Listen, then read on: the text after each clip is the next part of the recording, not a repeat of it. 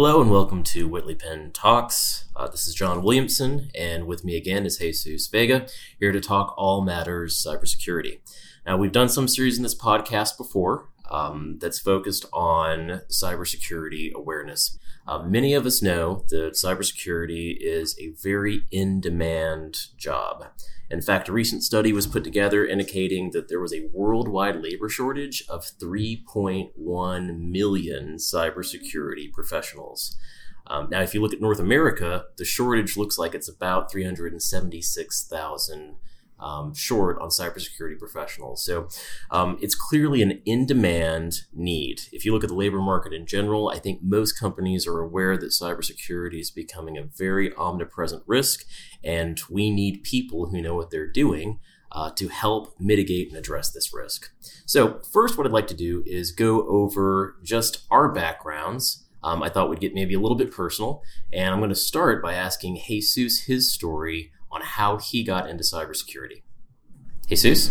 Thanks, John. The first thing that I want to mention is if you're looking for a career change, anything that has to do with IT right now is a field that is growing. There's a high demand for people who know how to tinker with computers, how to address computer issues from the user perspective, from the security perspective. I mean, it's a negative unemployment rate right now for anything related to IT.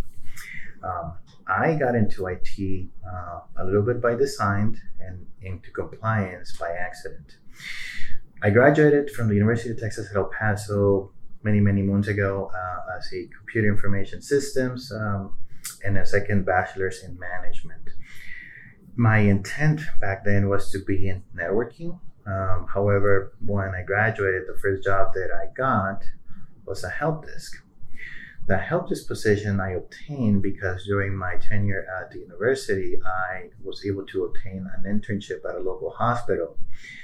And thinking that I was going to be like the TV shows where I was going to be doing cool stuff and, typing away on computers like old hacker-like.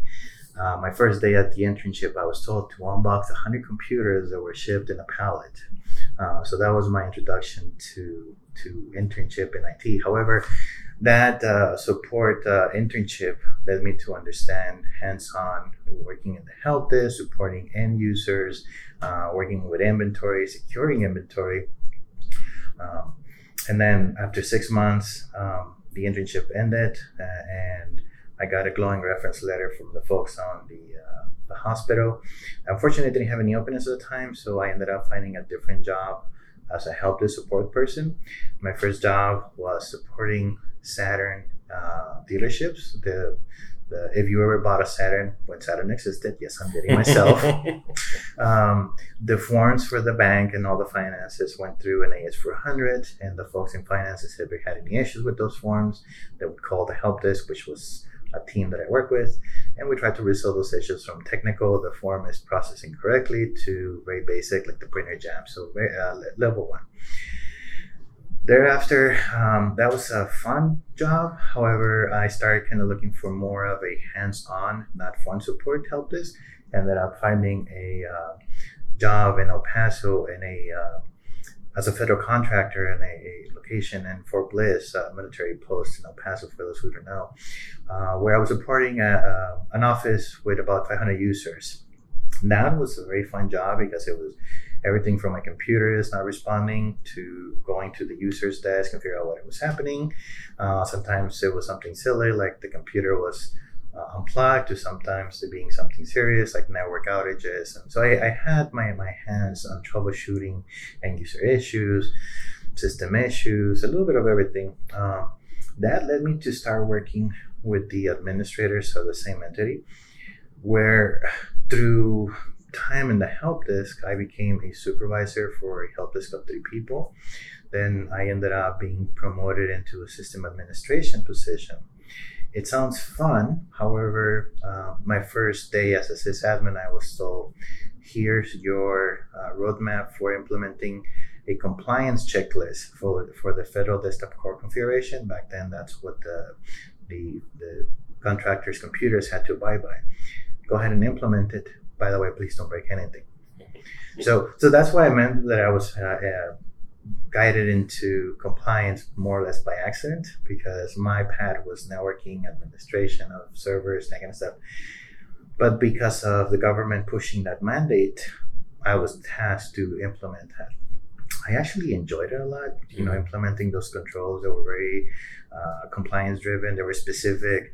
You have to have a timeout on your computer screen. You have to have minimum password requirements, that kind of stuff. It was not too complicated, but it was also like anything on computers. There's always a room for causing some havoc, which I may or may have not brought down the site a couple of times. I'm not going to admit to that. But that said, it was all of these components that we're doing and changes that we're doing were approved by management. So at that point, I was working a lot with the compliance office itself from that contracting position and the government compliance officer. So through time, I developed a relationship with them because every time that we needed to make a change, like give you a simple example, hey, we have antivirus, but it's not running full scans every week. We need to do full scans every week based on this compliance framework. So I would have to get their approvals to do it. So we started building a relationship to the point that they said, by the way, we're losing one of our compliance officers. We would like you to apply for that position. And I did. And I ended up becoming a compliance person for that federal entity.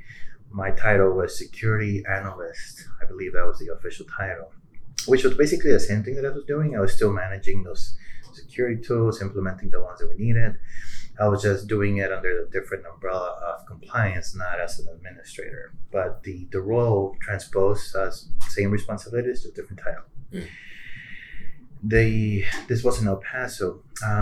At that time, personal life happened, got married. My wife and I decided to expand our horizons and look for jobs outside El Paso. And we ended up finding jobs here in the Metroplex, where I became a security analyst. That was the official title, which was a security engineer by description, because I was managing compliance tools, file integrity monitoring, antivirus protection, basically all those fancy tools that compliance are requiring.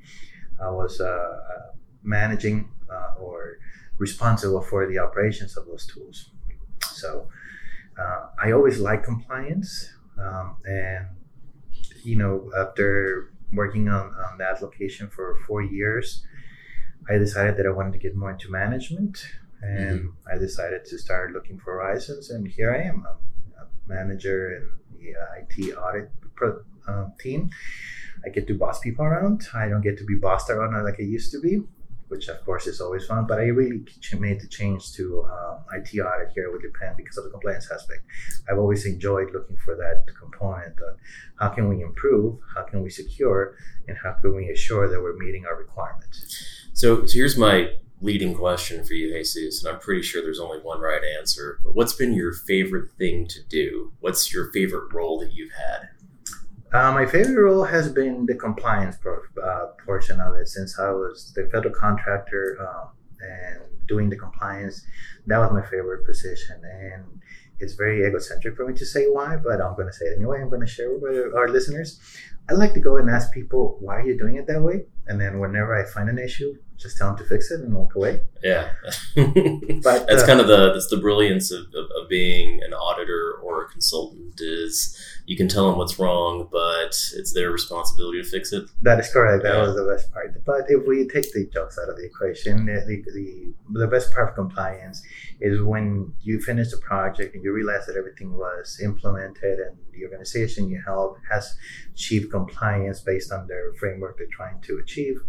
There's a sense of fulfillment that I did not obtain those fulfillment experiences when I was doing administration, implementing technology. I mean, it was fulfilling, don't get me wrong. However, the compliance part was something that I personally found enjoyable. Yeah, and I think bottom line is that you're helping your clients achieve something, right? And so there's a lot of value in that. Correct. Well, so that's Jesus' background, and thank you for sharing with us. I'm going to share just a little bit of my background, which is probably going to be less impressive. But I eventually became kind of a cybersecurity guy. But if you look at the path towards getting into this profession, I'm essentially a musician turned CPA turned cybersecurity guy, and it seems like a really kind of awkward path to getting to where I am today, and it was. So coming out of high school, I was an orchestral musician, trumpet player. I found that I had some success in that, and I decided that it was a good idea not to get 1 but 2 degrees in music performance. So I went to SMU and Rice, both as an orchestral trumpeter, basically a music performance degree. So I received my bachelor's and master's from those 2 institutions. From that point forward, I tried my hand at becoming a professional musician. I had some moderate success. I didn't land the job that I was hoping to land. I played on a contract basis with the Dallas Symphony Orchestra, Houston Symphony Orchestra, and I also taught part-time. So I played on a contract basis with a lot of orchestras throughout the state. I taught a lot of kids. I taught middle school. It was absolutely brilliant. I loved working with middle school kids, a time in their life when they're just learning what irony is. It was just absolutely fantastic. However, at that time, I was married and we wanted to have some kids, right? We ended up having 5 kids, which is a pretty high count. And we decided, it would be really good to find a profession that had a steady paycheck. At that time, my father was a CPA. I wanted to get into accounting. And then I enrolled at UT Dallas. Well, UT Dallas has really a phenomenal internal audit program, and that steered me into this profession. So right out of school, I was hired by Whitley Penn, and I've been a Whitley Penn lifer. So I've been with the firm for almost 11 years now. It's been absolutely fantastic. I love the sense of community, of entrepreneurship, and I think we're really a solid set of advisors that help our clients reach their goals, just as Jesus said. When I started, SOX 404, Sarbanes-Oxley, was a really big part of our profession in risk advisory. We were coming right off the Enron scandal, MCI WorldCom, and SOX 404 was a really, really prominent part of what it is that we did. As you move through the timeline, you can see that information technology risk has really incorporated itself into what we do as CPAs. For a long time, as auditors, our responsibility was to assess internal controls as a part of an audit. Well, as companies began processing data electronically, outsourcing some of the data processing to third-party organizations, technology risk became a really big area for CPAs. Sometimes I'm asked this question, CPAs are selling our services as cybersecurity experts. And then the question I get is, well, why CPAs? It doesn't make sense to me that accountants are doing this. Are we experts at cybersecurity? I think that's debatable. We have some expertise, but what we're really experts at is risk and controls. And this is where we can help. So as a part of the audit practice, there was a greater need for assurance over cybersecurity, and then that's where CPAs began to fit in. So with the growth of SOC reporting, that's been a really big practice area for us. I think, we've done a separate podcast on this, but SOC 2 reporting, the demand for that has increased 50% over the last 2 years. So we're seeing just a tremendous amount of demand in the market for it. And I think it's also just a natural offshoot of our ability to provide consulting services, address risk, and then a big part of risk for an organization is cybersecurity risk. So my varied path began with musician, then transferred to CPA, and now a CPA that's practicing cybersecurity along with Jesus. So it's been extremely rewarding. And I think just whether you want to be on the front lines in security, whether you want to work compliance, or in my case, as an auditor, there are a lot of career opportunities for you in this field. So before we wrap up, I do want to cover just a couple of things regarding certification. We know that certification is really important in any profession to demonstrate that you've got the skill set, knowledge, and credentials to get a particular job done. We're going to go over just a couple of them. The first one I'm going to ask Jesus to provide an overview of, and that is CISSP, which stands for Certified Information Systems Security Professional. Jesus, can you give us an overview of CISSP and what that means? That certification is managed by ISC Squared. That stands for International Information Systems Security Certification Consortium. It's a mouthful. I've never used the full term. It's always just ISC Squared. I had to bring a cheat sheet and remember what that is, even though I'm certified by them. However, what they what certification, what the CISSP has that is different from our certifications, this is a worldwide recognized certification. So they follow the ISO standards to make sure that when you certify, they accept it across the world. The CISSP certification itself is a study of multiple domains, security and risk management, access security, security architecture, communication and network security, identity access management, security assessment and testing, operations, and lastly, software development security. These domains are the current domains that you will have to understand and master if you're going to go after the certification.